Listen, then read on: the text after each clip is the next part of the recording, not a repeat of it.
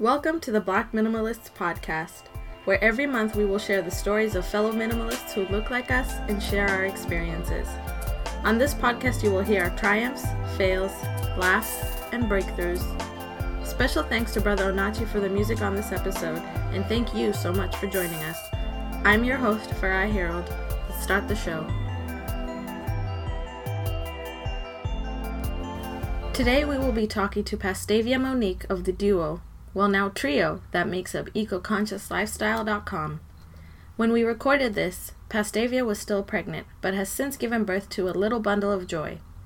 Congratulations to you and Sean, Pastavia. We are thrilled for you guys, and we are thrilled to add a new mini minimalist into our squad. When we spoke, Pastavia and I discussed how her military service led her to minimalism, and how her and Sean plan to keep it simple with their little one. Stay tuned. Everyone to the Black Minimalist podcast. I am your host, Farai Harold. Today we will be talking to Pastavia Monique, who is one half of the EcoConsciousLifestyle.com and blog and their YouTube channel. So, Pastavia, thank you so much for joining us today. Thank you for having me. I'm excited to be here. Yeah, so first off, I believe that congratulations are in order for your sweet family is expecting. And I want to talk about that, but first, I want to understand, just how you found minimalism and how long you've been a minimalist. Well, thank you. We're very excited about our little tiny human. How we found minimalism, it's one of those things where it just kind of happened upon accident. I think for us living, because we're both a prior military couple, like we're dual military, which means both members were active duty in the Air Force, and we both deployed overseas, during the Iraqi freedom and all that other stuff right after 9/11. And, when you deploy, you have what's called like an A bag or a go bag. So you can only take your essentials.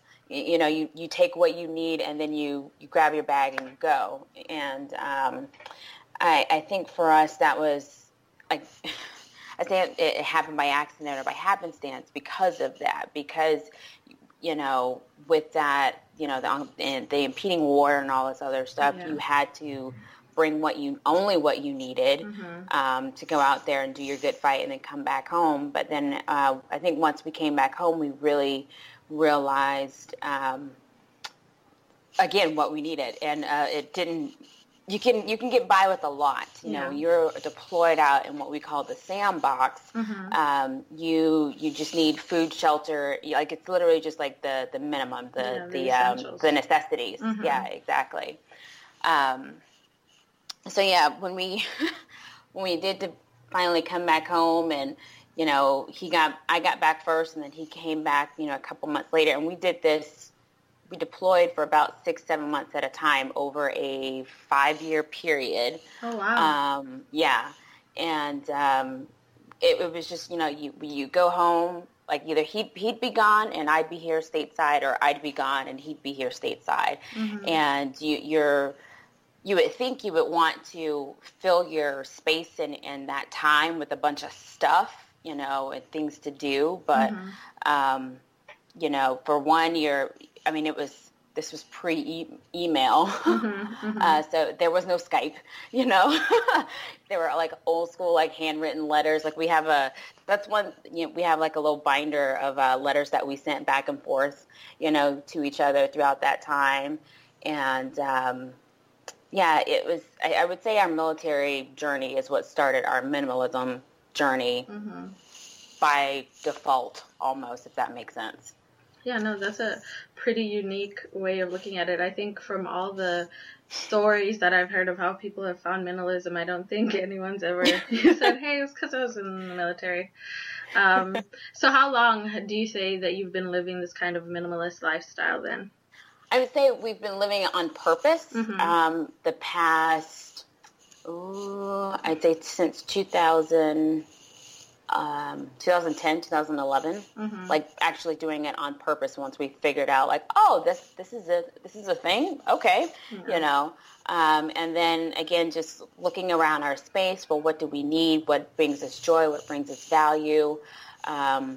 if we had to leave, at a moment's notice, or, they would PCS you, which means it's a permanent change of station. Mm-hmm. So you go to a different state or, for whatever. Yeah. How quickly can we do that? Because sometimes you've got 2 weeks and then you have to pack up all your shit and go. Oh, Mm-hmm. Is it okay if I cuss? I'm sorry. I think, yeah, we're all adults. You will be all right. I'll put a disclaimer. Don't worry about it. But yeah, you have to be mindful of that. And Mm-hmm. so around like 2010, 2011 is when we started doing it on purpose. And when I say on purpose, it was, I think everybody starts with like their clothes, Mm-hmm. because it's a very tangible, kind of thing. Exactly. It's like, do I wear this? Do I need this? And I think for us at the time in 2010, we were stationed in Mountain Home, Idaho. Mm-hmm. So there were seasonal clothes that, like certain things that you had to have that you couldn't wear. Obviously in the summer, you couldn't just toss everything away, Yeah. but you put it aside. And I think that's when we first learned about capsule wardrobes. But again, we're not very so like hardcore where you have to like count everything. I think that's a bit too meticulous, and I don't have the attention span for that to keep up with it, to be Neither honest. do I. So yeah. But yeah, I would say 2010, 2011 is when we started doing it on purpose. Okay. So, you're talking, I guess, about you and Sean as a we. So Yes. were you guys Yes. on the same wavelength with this whole minimalism journey, or did someone have to kind of pull someone along, or how did that work? I think it was mutual because given the fact that we were both military and we had to deploy, we could only take what we needed. And then there were like keepsakes, like what did you take if there was a fire, kind of thing. And it's like everything is replaceable. You just have to find, like even if it's like stuff like important paperwork, like your marriage license and stuff, that's all replaceable. You know what I mean? But maybe like some photos or a letter that my grandma had written. But things that would keep my sanity or his sanity intact while being, thousands and thousands of miles away from each other. But it was very mutual because we both got to experience what it's like to only live with what you need, you know. See, it's funny that you say that. So my partner is also military, and a little bit of what you're talking about is familiar to me. He hasn't been deployed though, but when we go somewhere, so when we go on a trip, actually the last long trip that we went on was our baby moon before we had our daughter, and the packing, it was completely different from what you're describing. So I had a backpack that wasn't full, and he had a huge bag full of, just in cases, and it's just hilarious. And I wonder, if he, God forbid, if he ever gets deployed, if he ever would, struggle with that. So that's something to think about. Well, the good thing is he'll be given a checklist. They'll give you a deployment checklist. Like, this is what you need. This is what you don't need. You can take it if you want to, but you got to remember too, you have to carry that shit. Exactly. And if you want to carry it, so you have to be mindful of that, you know. So. Yeah. So, what are some ways that your lifestyle has impacted your pregnancy, or has it impacted your pregnancy in any way? I was thinking about that, when you presented the question earlier, and I was like, it really hasn't. And I really sat down and I thought, I was like, well, has it really? And granted, or when this will come out, I'll be at, I don't know, like 36, 37 weeks. So almost there, and I think, honestly, I don't think it has. I've been the same me. I haven't had any weird, like ailments or uncomfortableness or whatever. I haven't gotten that bug where I feel that, my child needs this, or I need this. I think on our register there's more diapers on there than anything, because I'm literally trying to be very practical, but and I think that's a way that okay, so for example, for myself, I I did not want to bring anything into the house that, was not useful in any way in terms of her nursery and stuff like that. But there's almost like no way of knowing because you won't know what the kid needs. People will tell you, and there's research that you can do, et cetera, but you really don't know what works for you until they're here, And I think that's kind of my mindset as well. I would say the way that I plan to give birth has been impacted by minimalism in a sense, because we are planning on a home birth, which is a little. Some people are like, "What's a home? What?"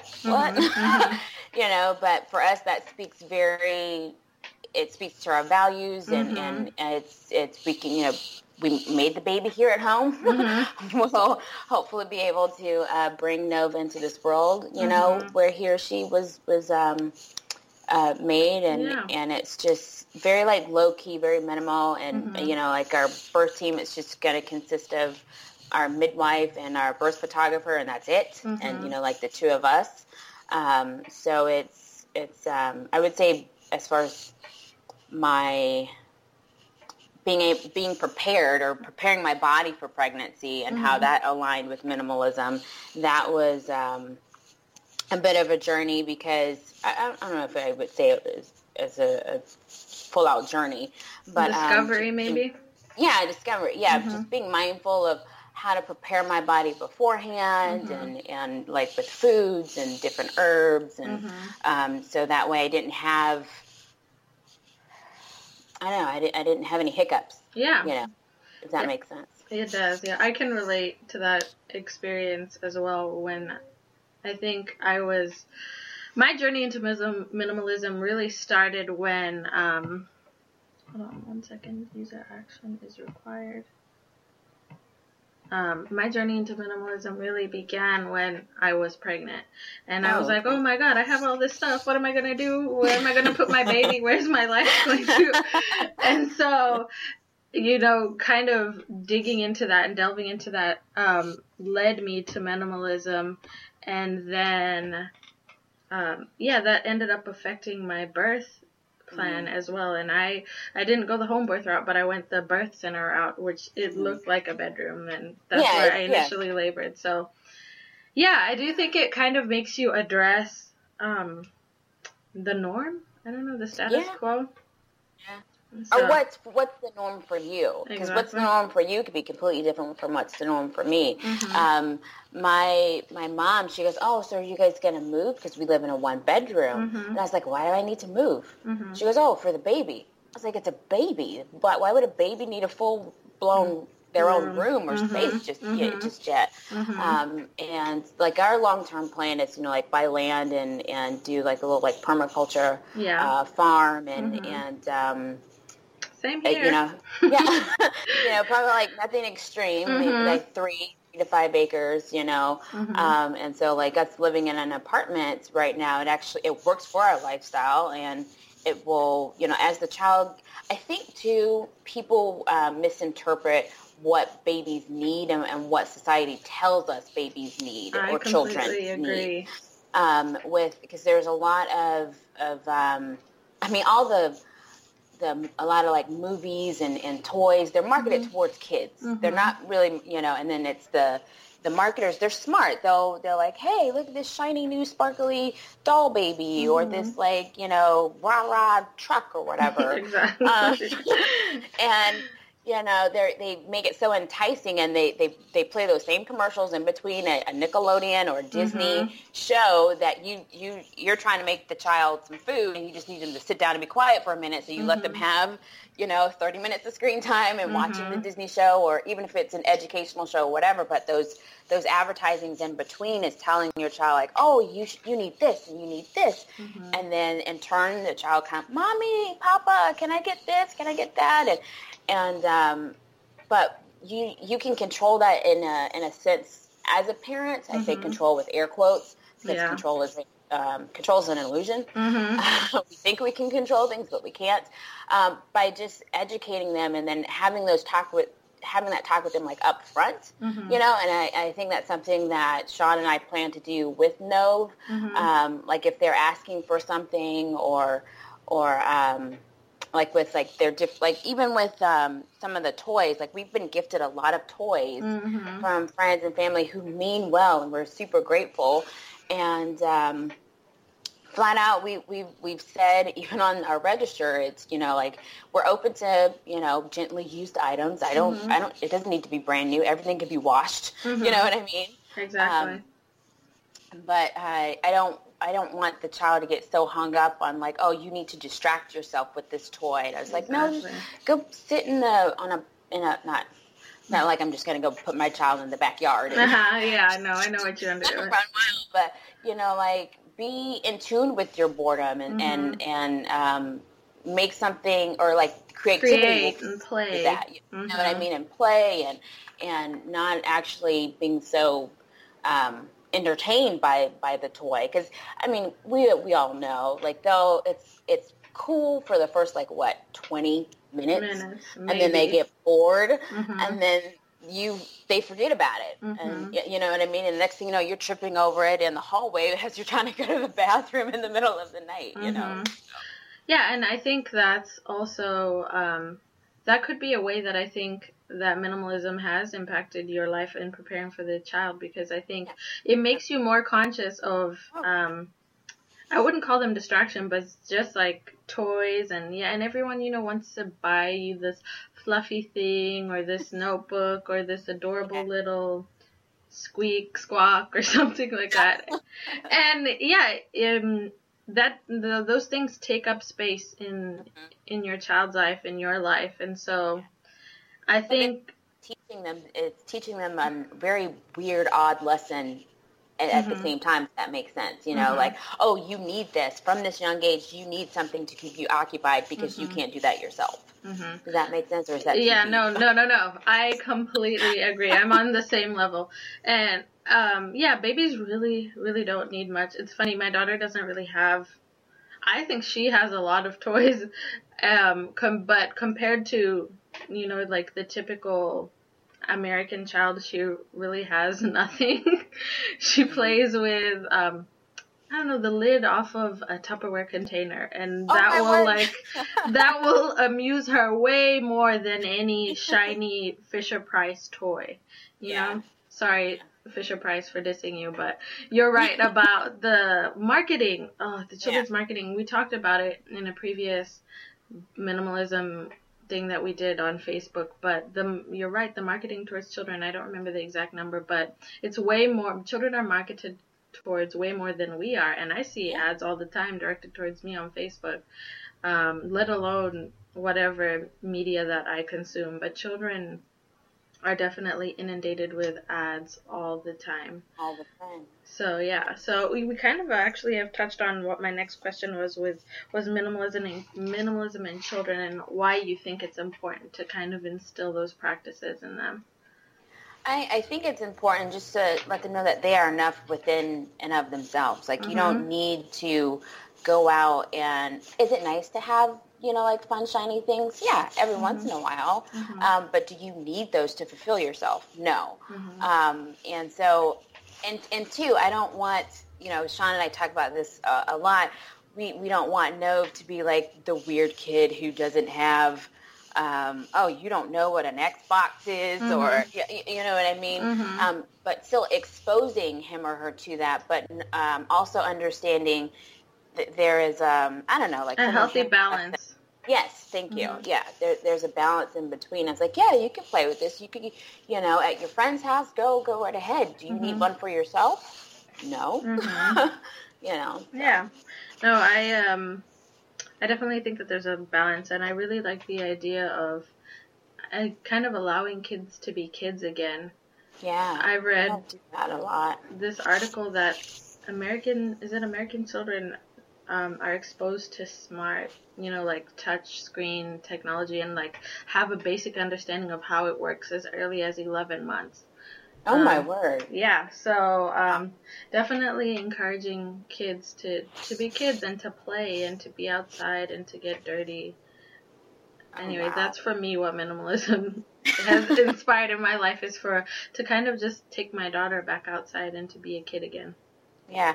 It's interesting we have this term minimalism that, I mean, because we Americans, you know, people and humans, we love things that we can put in a box. We love labels, you know, and sometimes I even hesitate with the minimalism label because it's just like, this is just how I'm living my life. I'm just being very conscious and aware of what I bring into my life, both on a consumer level, like as a consumer, but then also like spiritually with friends, with family members, and just being mindful of that time and holding very firm boundaries, you know, at the end of the day. And unfortunately, I think there's a lot of, minimalism has gotten, what do you call it? Trendy. Yes. Oh, yeah. You know what I It's mean? so They're like, chic right now. check out. Yeah, it's like, everything is white walls. And I was like, that looks boring. Like, I'm not, that, you know, I have 17 items and I only have, you know, 100 things in my, it's like, you know what? That's great. That works for you. But that's not minimalism for everybody. And I think, too, something on our channel that we try to or iterate to people is that it's just, for us, it's you're rethinking your habits, what it is that you're doing on an everyday basis. Like, when you're bored, do you find yourself on Amazon, you know, scrolling through, adding stuff to the cart that you technically could live without or don't really need? Or was it because YouTube made you do it after you watched so many hauls? You know? Exactly. So, all right. We're getting a Shih Tzu interview here. My dog just got back from the groomer. Hi. Yes, I know. Okay, so my next question is, and you kind of already talked on this, but what principles do you hope to instill in your little one? And I know that you guys touch a little bit about eco-consciousness in your blog, so I wonder if there's anything that anything that you're hoping to teach your little one? Again, I would say as being conscious and being aware, and that has a lot to do with stuff, or it's the now, people, places, and things. You know what I mean? What you bring into your life, the books that you read, understanding that words have so much power. You know what I mean? And not doing so much like negative self-talk, and but then also things on a very practical level, like is like we weren't really taught like how to, like with money, you know what I mean? Because that's something that's almost like a taboo subject. You don't tell your kids how much you make, or you know, things like that. But just, you know, I can't remember. We were in San Francisco, and it's called like the Muni, their public transportation, like the buses and stuff. Sean and I were on the bus. We were going somewhere, I can't remember.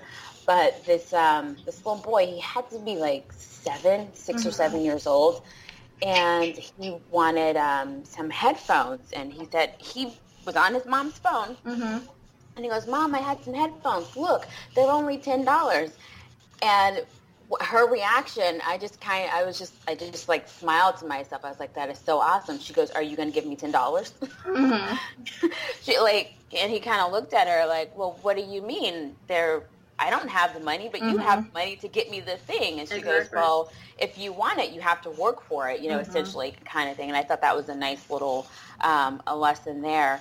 But I think a big principle for us is to just just to have very good boundaries, and not to and I think to some people, boundaries aren't really walls. Boundaries are what's okay and what's not okay. This is what's okay for me. This is what I value in my life. We like to vote with our dollars, meaning supporting small businesses, you know, versus like big pharma or, you know, like a big chain store. Granted, there are times where you have no choice but to go to an Amazon or, you know, a big box store.